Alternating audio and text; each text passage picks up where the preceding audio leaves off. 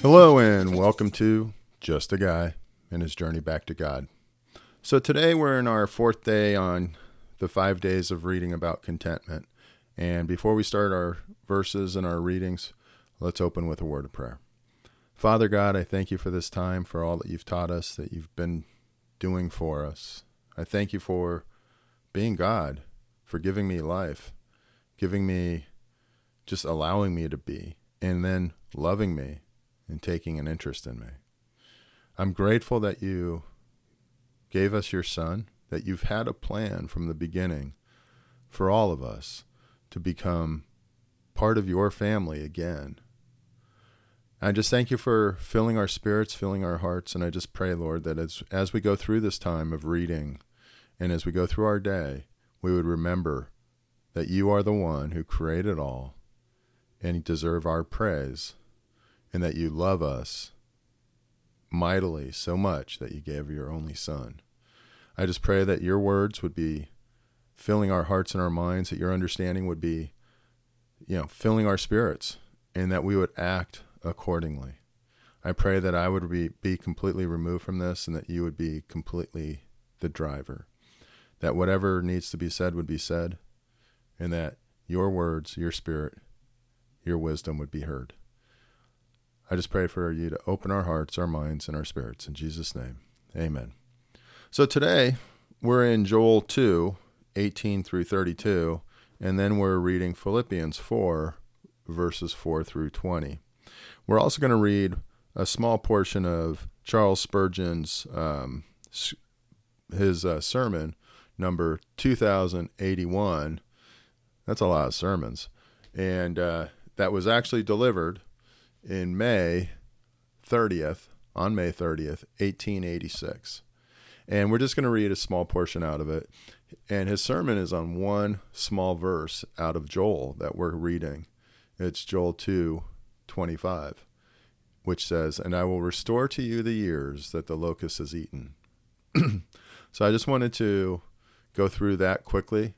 But let's go ahead and start with the reading, and then we'll come back to what Spurgeon has to say about that particular verse. So, verse 18, "Then the Lord was jealous for his land and took pity on his people. The Lord replied to them, I am sending you grain, new wine, and olive oil, enough to satisfy you fully.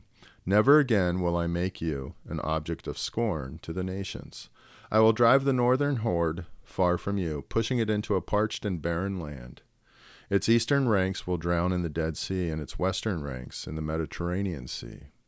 And its stench will go up, its smell will rise. Surely he has done great things. Do not be afraid, land of Judah. Be glad and rejoice. Surely the Lord has done great things. Do not be afraid, you wild animals, for pastures in the wilderness are becoming green. The trees are bearing their fruit, the fig tree and the vine yield their riches. Be glad, people of Zion. Rejoice in the Lord your God, for he has given you the autumn rains, because he is faithful. He sends you abundant showers, both autumn and spring rains, as before. The threshing floors will be filled with grain. The vats will overflow with new wine and oil. I will repay you for the years the locusts have eaten. The great locust and the young locust, the other locust and the locust swarm, my great army that I sent against you.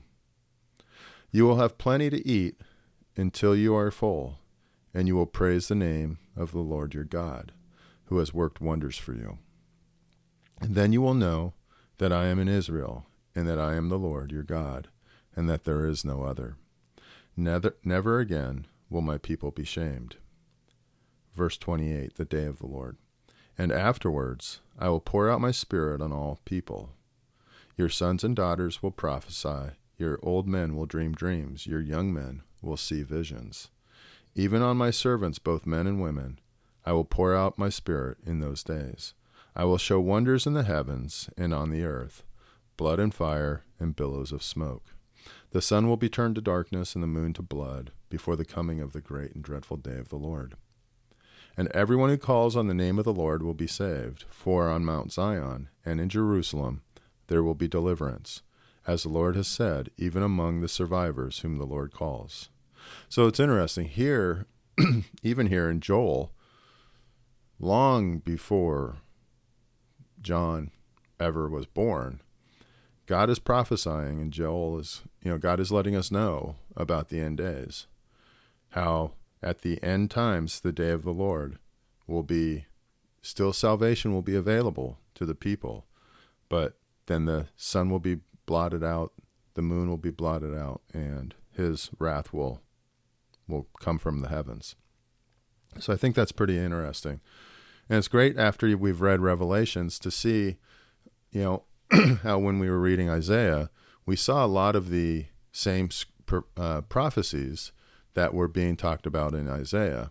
And then the same thing now in Joel, we're seeing prophecies about that are being related to in Revelations.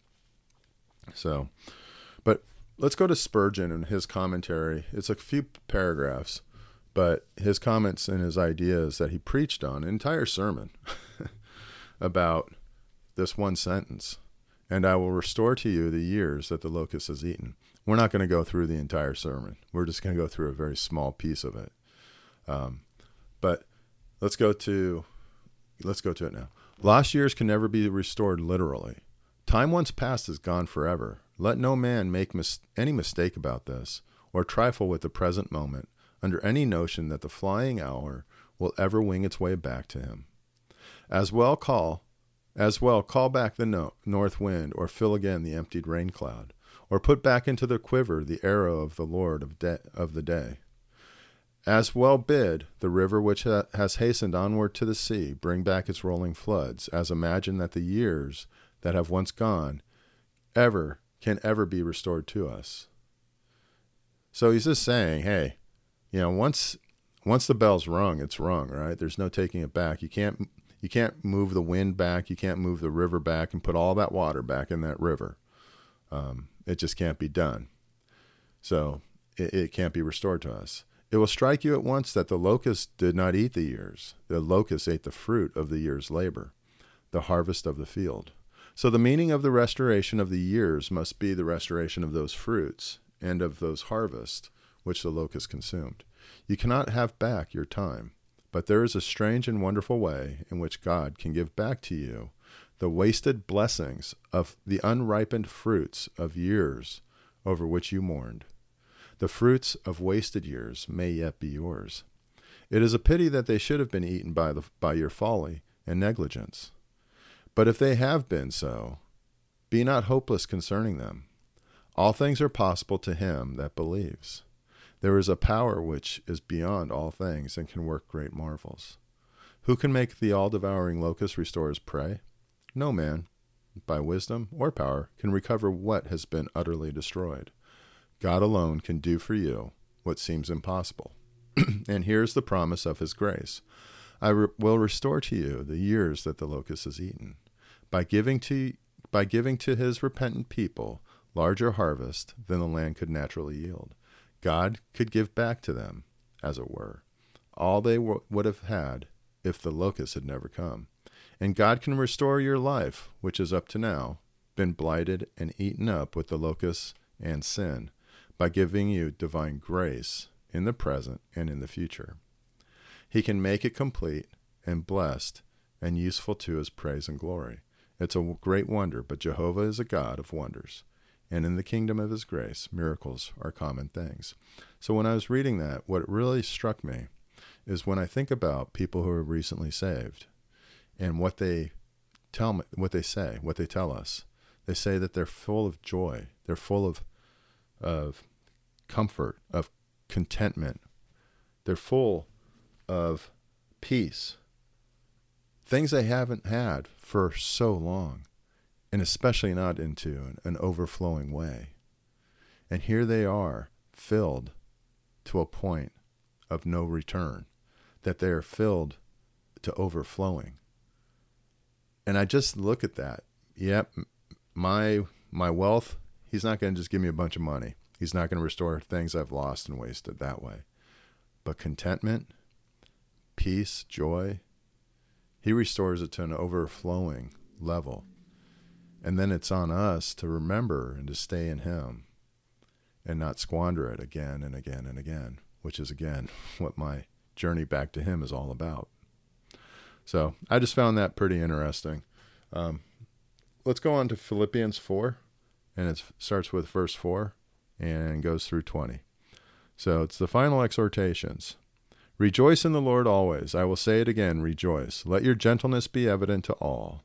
The Lord is near. Do not be anxious about anything, but in every situation, by prayer and petition, with thanksgiving, present your requests to God. And the peace of God, which transcends all understanding, will guard our hearts and your minds in Jesus Christ. Finally, brothers and sisters, whatever is true, whatever is noble, whatever is right, whatever is pure, whatever is lovely, whatever is admirable, if anything is excellent or praiseworthy, think about such things. Whatever you have learned or received or heard from me or seen in me, put into practice, and the God of peace will be with you. So that really struck me when I was reading it also. What do I focus on? What do I look at all day? All day I'm looking at my work, and I'm thinking about that.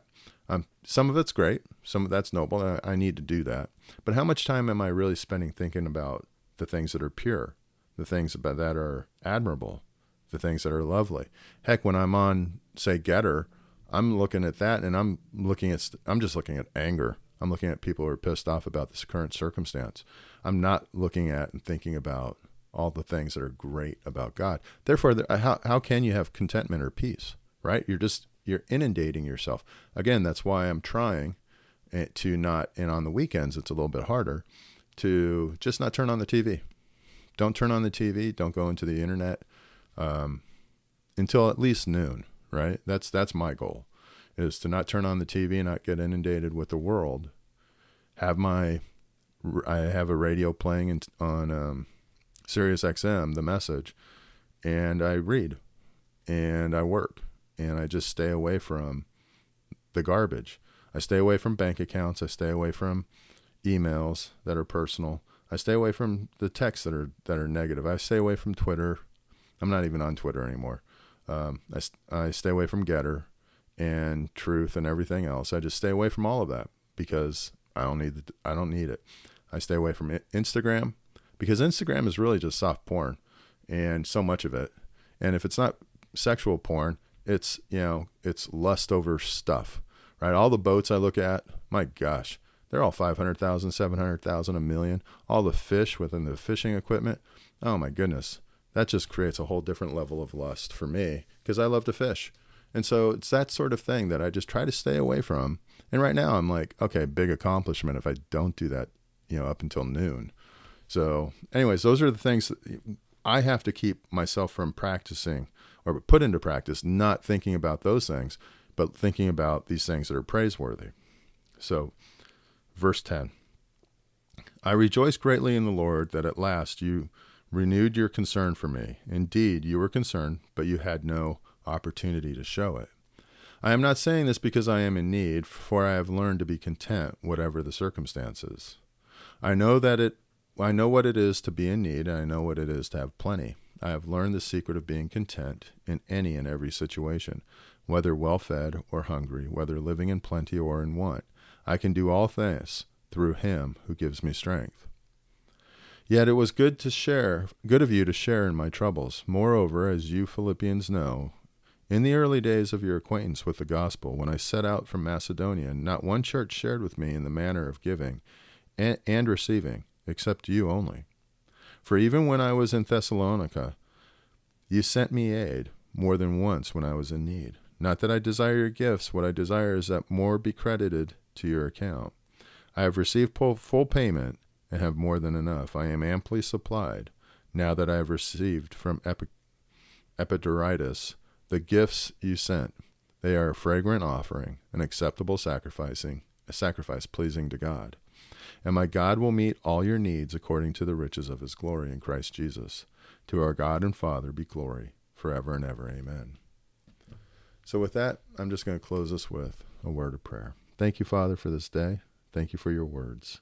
I just pray that we would learn the secrets of contentment that are here, that even when Paul was, in need, he was in jail, he was hungry, he was alone, he still was content. And I just pray, Father, that we learn to have you at our center, that we would focus on you, all the things that are praiseworthy, all the things that are good, that our hearts and our minds would focus on you, and that we would think about all that is good. Not that what's bad, not what's wrong with the world, but that we would focus on you and have the contentment of Paul. I pray, Father, for you to be honored and glorified by what we do. It's in Jesus' name I pray. Amen. Thanks for joining me at Just a Guy and His Journey Back to God. I hope you have a wonderful day.